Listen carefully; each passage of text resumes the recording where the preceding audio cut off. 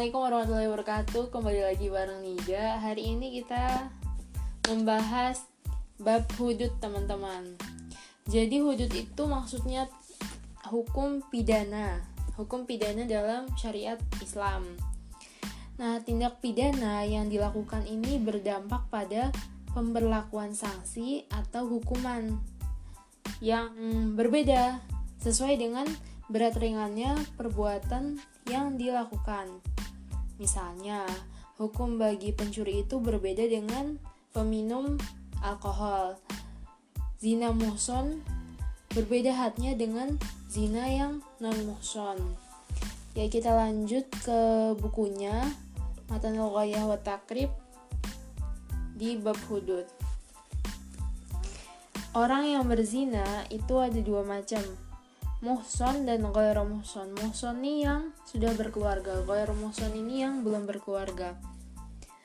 Zina muhson, hadnya hukumannya dirajam.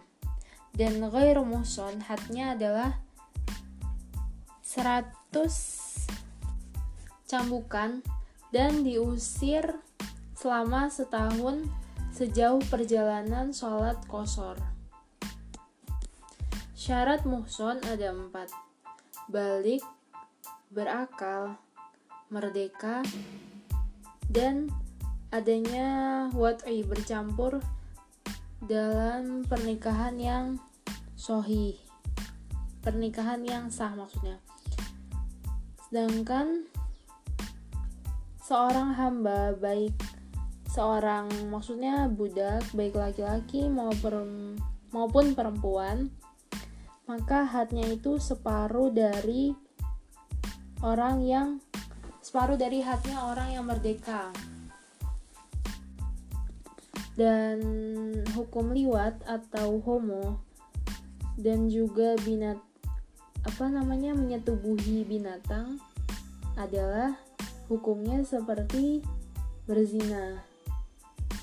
Dan barang siapa yang wad'i selain farji, maka hadnya diusir yang tidak sampai sejauh ukuran usiran yang terendahnya.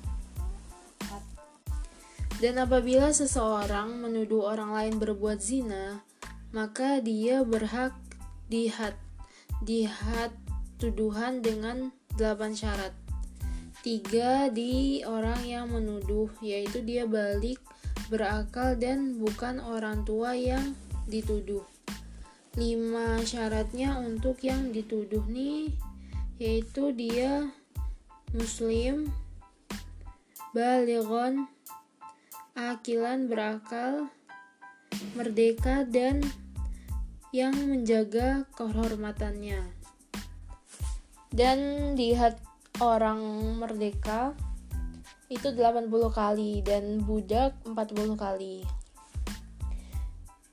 Dan hukuman menuduh ini bisa gugur dengan 3 syarat: mendatangkan bukti atau saksi, maaf dari yang dituduh, atau li'an di hak suami istri. Li'an ini saling mencaci maki gitu. Selanjutnya hukum untuk peminum khamar atau miras.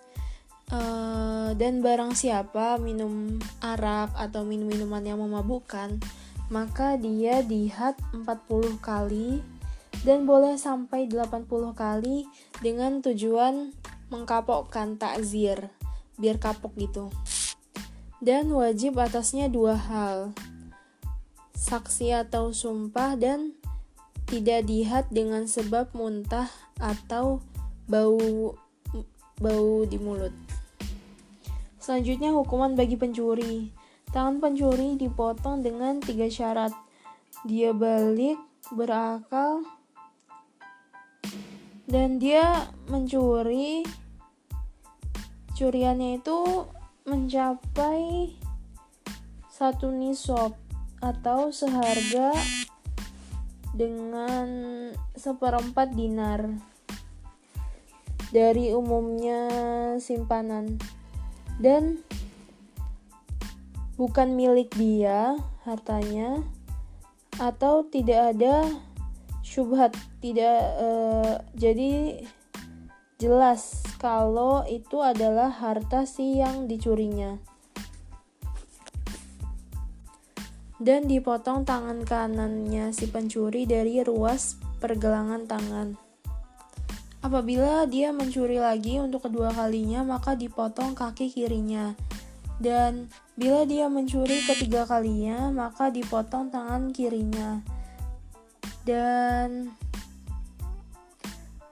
apabila dia mencuri untuk keempat kalinya, maka dipotong kaki kanannya.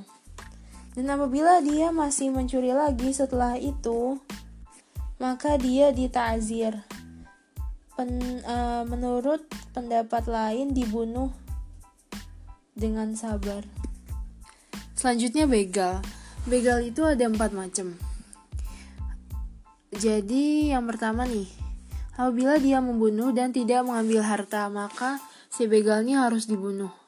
Yang kedua, dia membunuh dan mengambil harta, maka dia harus dibunuh dan disalib. Yang ketiga, dia mengambil harta tapi tidak membunuh, maka dipotong tangan dan kakinya secara silang gitu. Misalnya tangan kanannya dipotong, berarti yang dipotong kakinya tuh sebelah kiri. Dan bila hanya menakut-nakuti, tidak mengambil harta dan tidak membunuh, maka dia harus dipenjara. Hubisu wa uziru. Dia dipenjara dan diusir. Ditentukan oleh hakim. Tapi apabila dia bertobat sebelum dikuasakan, maka gugur hukumannya dan pengambilan hak. Maksud pengambilan hak ini balikin harta-harta yang udah diambil tadi. Dan barang siapa yang disakiti dirinya atau hartanya atau istrinya, lalu dia membela dan menyerang dan akhirnya membunuh, maka baginya tidak dikenakan tanggungan. Tetapi bagi pengendara, maka dia harus mengganti sesuatu yang dia rusakkan. Selanjutnya, hukuman pemberontak. Pemberontak ini boleh diperangi bila mereka memenuhi 3 syarat. Mereka di daerah kekuasaan. Hendaklah mereka dikeluarkan dari kekuasaan pemerintahannya dan mereka mempunyai penafsiran yang menyimpang. Dan tawanan mereka tidak boleh dibunuh, dan harta mereka tidak boleh dijarah, dan tidak boleh menjebak mereka yang terluka.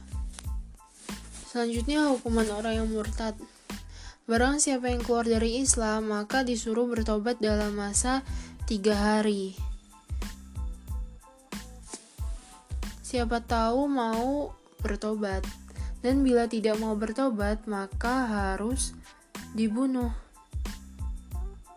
dan tidak dimandikan dan tidak disolatkan dan tidak dikuburkan di pemakaman muslimin. Selanjutnya, hukuman tidak sholat. Orang yang meninggalkan sholat itu ada 2 macam. Yang pertama, mereka meninggalkan sholat karena tidak yakin atas wajibnya sholat. Maka hukumnya adalah hukum seperti orang yang murtad. Yang kedua, mereka meninggalkannya karena malas, maka hendaklah bertobat. Siapa tahu mau bertobat, maka apabila bertobat, dia harus melaksanakan sholat. Bila tidak mau, maka dibunuh sebagai hukumannya. Dan hukumannya sama dengan hukum orang Islam. Oke, kita selesai dari bab ini. Insya Allah selanjutnya kita akan membahas bab jihad. Wassalamualaikum warahmatullahi wabarakatuh.